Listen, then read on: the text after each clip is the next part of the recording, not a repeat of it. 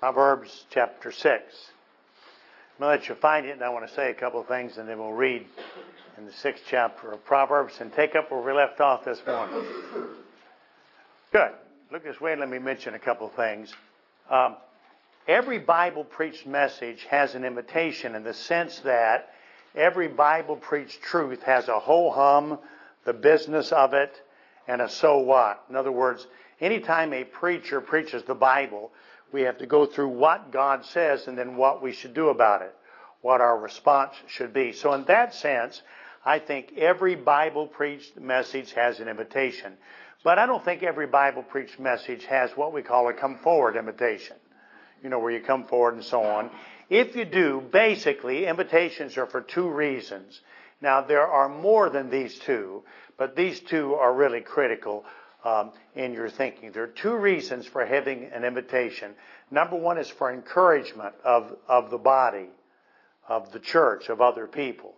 In other words, when God deals in your heart, that's wonderful, and that's what's crucial and critical. But that other people know that can be an encouragement. So often we have invitations which basically are just for the purpose. We'll say, if you feel like you should come pray at the front or whatever, fine. But obviously you could pray where you're sitting, could you not? Yeah.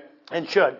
So the reason that we have invitations that would have people come forward is for encouragement. The second reason is for counsel. In other words, especially for salvation. You say to a person, would you like to trust Christ? Yes. When I ask people if they'd like to trust Christ, my goal is to have them trust the Lord right where they're seated.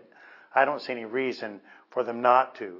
So trust Christ. But then if they'll come forward, somebody can pray with them, show them Bible verses, and counsel them. So those are the two main reasons. Now, I don't think either one of those reasons would necessitate a, quote, come forward invitation here at the retreat. I think it'd be fine. I mean, I don't think it'd be wrong at all at the end of the retreat to just say, if God's spoken to your heart, just tell the Lord that by His grace and with His help, He'll do what He wants you to do. I think that'd be fine. But I think it'd be more encouraging if you do something on Sunday at your home church. So I don't know that your pastor will do this, but there are at least, 4 pastors here. If the pastor says, you know, we had men at the retreat, and men of God spoke to your heart at the retreat, let me ask you just to step out and come forward during the second stanza or the first stanza or whatever. Your moving will be an encouragement, not only to you and to the other men that came with you, but to the church. So I think that could be valid, and I think that would be a good deal. Now, it's not a matter that you need to go forward to pray, because you need to take care of that wherever you are. It's not a matter that you need to go forward for counsel, though you may. But my guess is, if you want counsel, in other words, if you're saying, now, what do I need to do about some of the stuff I've heard? I'd ask the pastor on the way home. And you can talk about that. Yesterday, coming back from Titanic, I guess it was, I really enjoyed talking with the pastor and asking a couple of things and discussing things that are dear to both of us. And so that's always a help. And, of course, I travel a lot. I travel 50,000 miles a year, which is 75,000 kilometers a year, and do that every year. And I drive most of it, and I have since I was 24. So I've always made it a point to be able to discuss things and talk about things in the car, because you got lots of time if you're going any distance. So let me just throw that at you, and you think about that. I'm not saying that everybody here who's making a decision needs to respond in your church, but I think it'd be good. And maybe your pastor will ask for a testimony or something, and that'll be fine. If you give a testimony, do your best to reflect some Bible truth. In other words, just not how it worked in your life, but say something from the Bible. Like you might say, I learned that marriage is a man, a woman, and a life. Fine. A Bible truth so that it'll mean something when people leave. I have a pet peeve about this. Have you read this little saying over here on the plaque? Yeah. It's good. It says, God sometimes calms the storm for His children, sometimes in the storm. That's all true. But the problem with that is it's not direct Scripture. So if you can put up a plaque that says, and God said, and then say what God says, you have God's promise that it won't return empty or void. So it's important. I'm not against this. I think it's great. I liked it. I think it's a good deal. But the point I'm making is anytime you can lock in what you're saying to this is what God said, it'll mean more to you. It'll mean more to your wife, to your church, to everybody. So hope that's helped. All right? Okay, quick review. This morning we looked at the truth. Commit thy works unto the Lord, and thy thoughts shall be established. That it is obedience which is necessary in our lives as men for us to have understanding of truth. I often pray, I don't think it makes sense to anybody else, it would to you if you were there, but I often pray when I'm getting ready to preach, and I often say, Dear Lord, help us to come to this passage with submission so that we'll understand what you're saying. So that what you're saying will be true to us and will mean something to us. So we saw this morning from the Scripture that a child needs to obey so that a child can understand. That a child of God needs to obey so that a child of God can understand.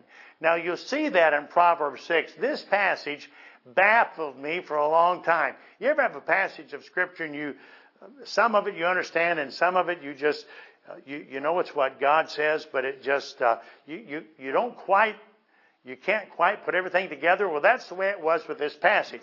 In fact, I came to this passage before I saw Proverbs 16:3. And Proverbs 16:3 was the key that unlocked this passage as well as Ephesians to me, was a real help to me. Look, if you would, at Proverbs chapter 6.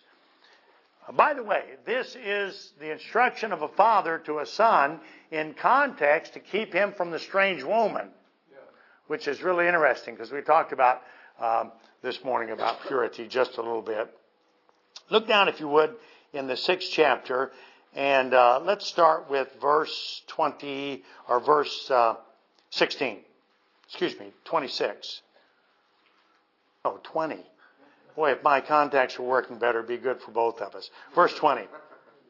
My son, keep thy father's commandment and forsake not the law of thy mother. Now, look at the verse. Keep thy father's commandment and forsake not the law of thy mother.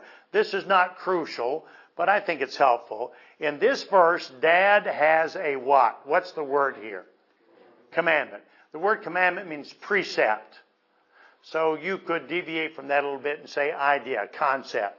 Okay, keep Dad's commandment and Mom's law.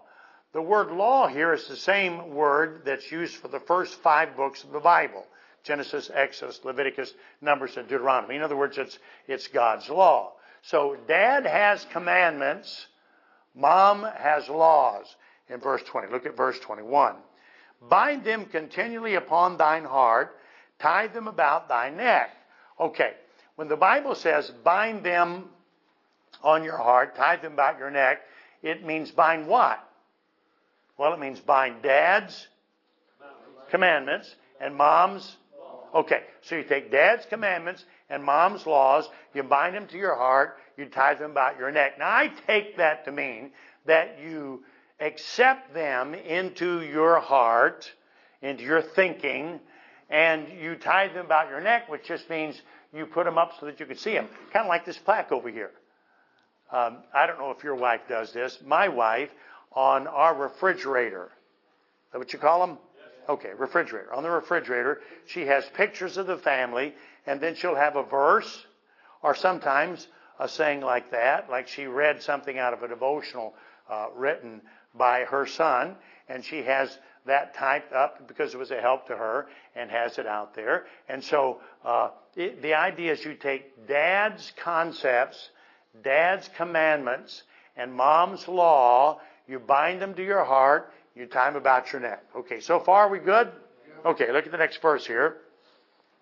When thou goest, it shall lead thee. Okay, when thou goest, it shall lead thee. What shall lead thee? Commandments and laws. Dad's commandments, Mom's laws. Okay, when thou goest, it shall lead thee. When thou sleepest, it shall keep thee. Okay, what keeps thee in sleep? Dad's? Mom's? Okay, now this is literal. So when you go, it guides. When you sleep, it keeps.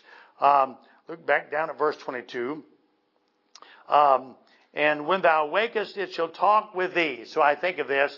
It shows to go, it keeps in sleep, and it talks as we walk. Now this all has to do with information. So what shows to go, what keeps in sleep, and what talks as we walk? And the answer is dads and moms. Okay. I love this. This is great. Okay. For the commandment, who gave that? Dad. Okay. For the commandment is a lamp. And the law, who gave that? Is light. And reproof of corrections are the way of life. Somebody says, Bill, here's your problem. You're all about rules and regulations. You know, you're all about outward accommodation, about outward appearance. That's what you're all about.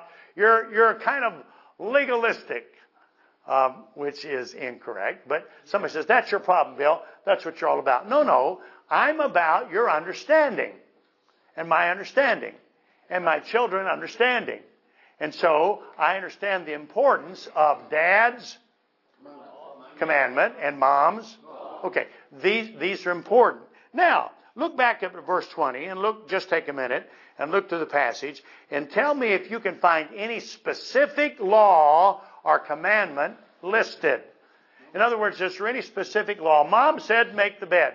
Dad said brush your teeth. Is there any specific law or commandment listed? No, there's not, is there? Okay, might I not assume that different dads and moms would have different laws and commandments? Yes. Okay, for example, let's take Brother Les. Brother Les has, I get this right, 3 children? 4. Okay, which one am I missing? Let me see here. There's the boy, and then there's the other boy, and there's 2 girls. That makes 4, doesn't it? Okay. So you've got 4 children, and Pastor, you have... 4. Wait, do you have children? Well, let's, because you're closer to the same age. Okay. So you got Brother Les, and then you have Pastor's son right here, and they both have children. Okay. Let's suppose their children were friends. And let's say that Brother Les, one of his daughters, asked that her friend that's about her age, do you all have any children that are about the same age? So what would their age be? 4 and 3. 4? Okay, 4, and the name? Hannah. Hannah. And Ruth is 4. Ruth, okay. Okay, Hannah and Ruth, okay. So Hannah's 4, Ruth is 4. Okay, so Hannah says to Ruth, can you come spend the night with us? Dad okays it, and Dad okays it. So Ruth goes to spend the night with Hannah. All right. Well, in Hannah's house, the lights have to be off at what time? 8:30. Okay. In Ruth's house, the lights at night have to be off at? About the same time. Okay. So let's change this to help me out. Let's make it 9 o'clock in Hannah's house and 8:30 in Ruth's. Okay. Everybody got this? Okay. So Ruth comes home and she says to her dad, Dad, over at Hannah's house, we didn't have to go to bed till 9 o'clock. How come we have to? How come? I'm preaching here. Would you be quiet? Okay. Okay. So over at Hannah's house, we don't have to go to bed till 9 o'clock. Now here's Dad. He makes his kids go to bed at 8:30. Okay, but this dad over here, being much more liberal, makes his children go to bed at night. So Hannah comes home and Ruth comes home and they're both unhappy. You know, over at her house, we can stay up until 9. How come we can't stay up at our house till 9? You ever heard anything like this? Okay, so I don't understand, Dad. They get to stay up to 9. Now let me tell you the answer to that. This is great. It'll help you. You look at your child and you go, so? You don't say anything else? No. Just go. So? Dad, over at their house, they get to stay up till 9. You go, so? Now, the obvious answer is, that's their house, this is mine. Okay, so suppose Hannah's a little older. Suppose she's 14 and she says, where does the Bible say you have to be in bed with the lights out by 8:30? Well, where does the Bible say that? Proverbs chapter Well, not actually. Does the Bible say anywhere you've got to be in bed by 8:30? No. Who said it? Dad. Okay. But it is Dad's commandment. All right. And Dad's commandment, when given and adhered to, will help the child with light. See, I love this. See, it helps the child understand. Okay, so what we do is we fuss about the individual commandment rather than realizing that obeying gives to us enlightenment. See, that's the bottom line. That's what I want to see. Okay, so the Bible says that Dad's commandments and Mom's laws. Dad's commandment is you want to look at the verse and see what it says it is? Dad's commandment is a lamp, and Mom's law is a light, and reproofs of correction are the way of life. Now the way here is the trodden path again. Remember Proverbs 22? Okay, so here's your child. He's on the path of life. And on the path of life, he needs understanding. He needs lights. So the question is, how does he get it? With dads? Help me out. Dads? And moms? Okay, now not specific laws, not specific commandments. That dad has commandments, and that mom has laws which are obeyed, gives to the child understanding. See, I love this. Okay, so the child's not going through life going, I don't know where I'm going. I don't know what to do. I don't understand why we have to do that. No, the lights are on. Okay, and the lights are on because Dad has commandments and Mom has laws. And so this child walks the way, reproofs of instruction are the way of life. He walks the way because he has commandments and he has laws and he has reproofs and he has warnings and he has instruction, when obeyed, that provide for him lights. You know, all this passage is talking about is flashlights. It's at night, and you want to walk down to the lake. Okay, you can't see, so you take a flashlight. When you take the flashlight, it illuminates a step which you obey, and as you continue to do so, you find your way to the lake. See, is this making sense? And it's what we're fussing about in what we call broadly fundamentalism, or Bible-believing circles. It's what we fuss about all the time.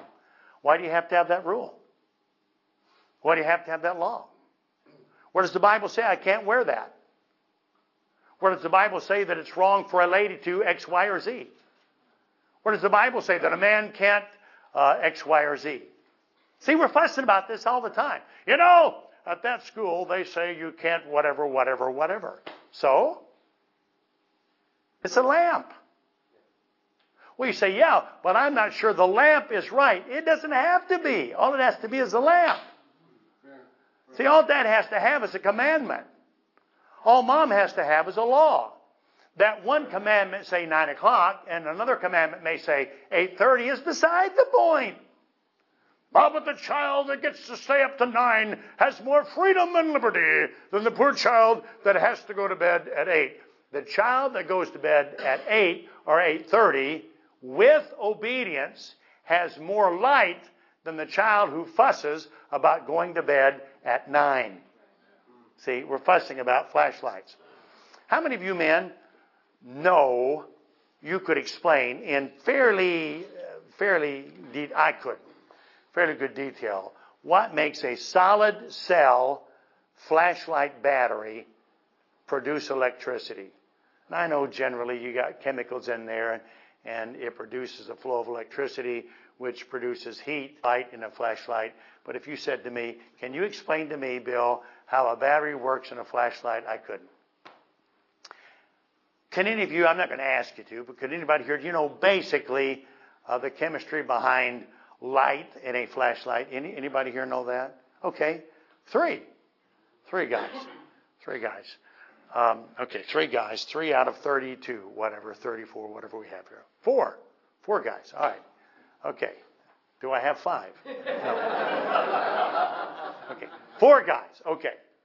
Suppose we were at the castle at night, and suppose all the lights went out. I'm looking to see if they have any emergency lighting here. I don't see any. which is fine because it never works anyway. You know what emergency lighting is? It's lighting that has a battery, and if your lights go out, it's supposed to come on automatically. They never do because I've been in a couple of situations. And when they do, you can't see anything. But at any rate, okay. So there are no lights, and suppose all the lights went out, and we're kind of in the forest, and so it'd be kind of dark out here. And so the pastor is speaking. All the lights go out. We can't continue the service. He wants to get us outside where there are cars, and therefore batteries, and therefore lights, so that we can see what's going on and get things arranged and maybe find flashlights and stuff and go to our rooms. Okay. So the pastor says, it's dark. It's completely dark. Are there any men in the room that have a flashlight? Let's make this me instead of the pastor so we can pick on the right person here. I say, are any men in this room have on your person right this second a flashlight? Okay, do any of you have a flashlight? One. Is that it? Two. He knows how it works. He's got one. He has not a clue. But he's got a flashlight. So there's two flashlights. Okay. So I say, okay, look. Now let's make it the pastor again. I like the pastor. This will be better. Pastor says, okay, no, guys, look, we need to just get out of the room, and we know we're not far to outside. We'll go outside. So we've got two flashlights. So what we'll do is we'll have one brother stand up with his flashlight and the other brother stand up with his flashlight. And the 3 or 4 of you around the flashlights, follow them out. They'll come back in and get 3 or 4 more. And about 4 trips, we'll have everybody outside. You got that? Okay. Now suppose I'm sitting back over in the corner. I'm sitting back over here. And the pastor is giving these instructions. And I say to the pastor, Pastor! He says, yes. I say, you understand what makes a flashlight work? Pastor says, well, no, I don't. And I say, oh, great! You want me to follow the flashlight, but you can't even explain it to me. You don't even know how the flashlight works, but you expect that I should obey you and follow the flashlight out of the room. Would you say, that man is brilliant? Or would you say he's an absolute kook? Okay, that's what we're doing. That's what we're doing. Wait a minute. Are you telling me that in our Christian school you can't wear that jacket? Explain to me what's wrong with that jacket. You don't. Why don't you learn that flashlights give light to get you out of dangerous situations? And see, when a teen, often led by men who do the same thing on a different level, are always going, well, what's wrong with that? Why can't I do that? Who says you have to do this? Back in the 80s, they didn't do this. Why? Why, there are Christians over in America and they don't have to do that. How come we have to do that? I know a fine pastor, a great pastor, and he never did that. How come we have to do that? You're fussing over flashlights. They're saying, but I don't understand how the flashlight works. Yes, I would like to get out of the building, but I must understand the flashlight. No, you're a bumbling idiot. See? And the reason is because you're a rebel. And see, we go to churches and we say, that doesn't make sense to me. I don't understand that. I can't accept this. I don't agree with that. And we go through our lives in absolute darkness when God has given us a lamp and the light in this illustration through Dad's commandments and Mom's laws. What you do is you just obey them. I have to obey stuff daily that I neither understand nor agree with. Don't you? Yes. I live in the United States. A lot of our speed limits are on what we call interstates are 70 miles an hour. That would be, I think it would be 170. It'd be close to 100 kilometers, 110, 20 kilometers. Okay. They don't make sense to me. They don't make sense to me. I mean, I'm serious. I'm serious. On the speedometer of my car, it says 160. This is miles an hour. You say, will it go 160 miles an hour? I don't know. Mary hasn't driven it yet, so I don't know. I don't know. But my car will do a lot more than 70 miles an hour. A lot more. And I could argue that in Kansas, which is wide open, or Texas, or Montana, or parts of Tennessee, even though it's in the hills, where you have 6 lanes at interstate, that would be equal to, if not better than, the Autobahn in Germany. My deal is, how can we only go 70 miles an hour? You've got to drive. Monday, before we came here, Mary and I drove 740 miles. Okay, it took us, because we stopped and had breakfast with a pastor friend, took us almost 12 hours. If I could drive 90 miles an hour, 2 things would happen. Number 1, I'd get places quicker, and number 2, I'd get to heaven much sooner than I'm planning on. Okay, so now I'm being a little bit silly, but the point is, there are things about speed limits that I don't understand. Okay, does that mean I should never obey a speed limit? No, see, I'm supposed to. See, and the broader scope of life comes into focus when I live a life of simple obedience. Now, gentlemen, let me say this, and we're finished, okay? Look, we say the problem in our society is that children are disobedient and that wives tend to fight against authority. Now, I wouldn't argue the fact that, generally speaking, in our society, children do disobey. And I wouldn't argue the fact that, generally speaking, in our society, it is the norm for women to feel put upon to be in submission. Okay, but the question is, why is that true? Who are the rebels that allow, that encourage, and that support all of that junk? And somebody says, we've got to get the young people in our society straightened out. No, we don't. The problem with our country is the women in our country. They have no proper standards. The problem in our country is not the women in our country. Behind every lady who rebels, or every teen who rebels, there is a dad. And I'm not saying here that our problem is we don't ask or require of our children or in our marriages submission. That's not what I'm saying. What I'm saying is that we are full-fledged rebels ourselves. We just love it. That's what we want in our lives. In other words, God's not going to tell me what to do. The church is not going to tell me what to do. In fact, I've seen Baptists who cloak their rebellion in Baptist theology. But it tells us when to meet, where to meet, how to meet. We don't have to meet regulations because we're children. You're a rebel. That's what you are. Say, well, I don't like some of the regulations that the government puts upon us. Who would? The question is, how would you change it? The way to change wrong is through God's power, which rests upon the lives of people who live, who know how to say yes, sir, and yes, ma'am, and yes, please. Thank you, who are just in submission. If you want to define a man, if you want to define a Bible-believing man, if you want to define a man that God uses, then you're talking about a submissive person. Can I prove it? Of course I can. What kind of man was Moses? What kind of trouble did he get into? He wasn't submissive. Let me use the Lord Jesus, who is more than a man.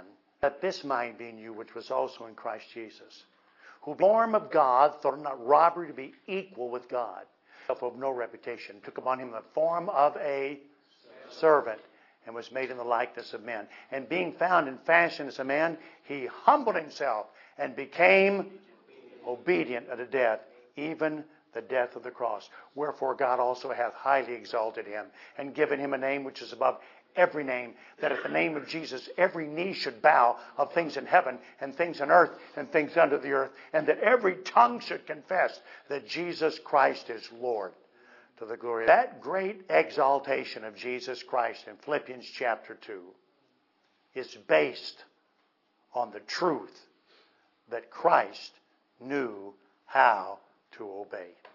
Because he did, you have salvation as a free gift. Not because of the way he thought, it's not because of the way he lived, it's because he was submissive to the Father. And by the way, if I were to ask you, who's the most God? God the Father or Jesus Christ or the Holy Spirit? the answer would be, they're all three God. No, the God the Father is no more God than is Christ. You mean Christ was willing to submit to a peer, not a superior? That's exactly what I'm saying. I'm telling you, gentlemen, one of the problems of being a man is that we're so often in places of leadership that we never see the importance of putting ourselves in submission. And by the way, that's one of the wonderful things about a church. You can be highly successful, you can be highly intelligent, you can be filthy rich, you can be admired by people numbering in the thousands. Well, if that's true, thank God for a local church where you can come in and be a member. See, I don't get to hear, well, I get to hear more preaching than most evangelists because we have a ministry at the ranch where we have speakers come, and typically every week we have at least 2 speakers. I get to hear every service, so I do get to hear a lot of preaching. But more often than hearing preaching, I'm doing the preaching. Okay, see how dangerous that is? Can you see how dangerous that is? Because I'm in a position where I'm telling people to be godly. I need a church. I need a place where I can come and sit down and somebody says, now, Brother Rice, are you the pastor here? The deacon here? Nope. Lead the youth department here? Nope. Plan for the outings for the church? Nope. What are you thankful for it? Because member of a church gives me the right to understand the Bible. Imagine that. 68 years old, no great intelligence, hang out with people like the pastor here, and in spite of that, I can actually understand the Bible. Because of great heritage or great pastor, great thinking, or great mind, it's because I can come in my life to a place of obedience and go our lives in a position. If I didn't have to obey, I'd never be able to learn. Not ever. If I didn't have to obey, if I didn't have the opportunity to obey, I'd never have the opportunity to see. You do, and I do, and we can understand, we can see. I can know everything that God has for me by simply being. Father, this is important for us, and we know that. But for all of us, it's frightening because all of us are aware of the fact, I suspect to some extent, that this is not the way we're made. It's not the way we're wired. The way we're wired. It's not that we look to understand your directions, because you put in us the desire to some extent to lead. Help us to know, dear Father, that in order to lead, we have to understand, and in order to understand, we have to submit. May we be submissive. I pray that men in this room will be known, as was the Lord Jesus, for the fact that they're servants and followers. Servants of yours, dear Lord, and followers of you, dear God. Help us to live that way, I pray. In Jesus' name and for his sake.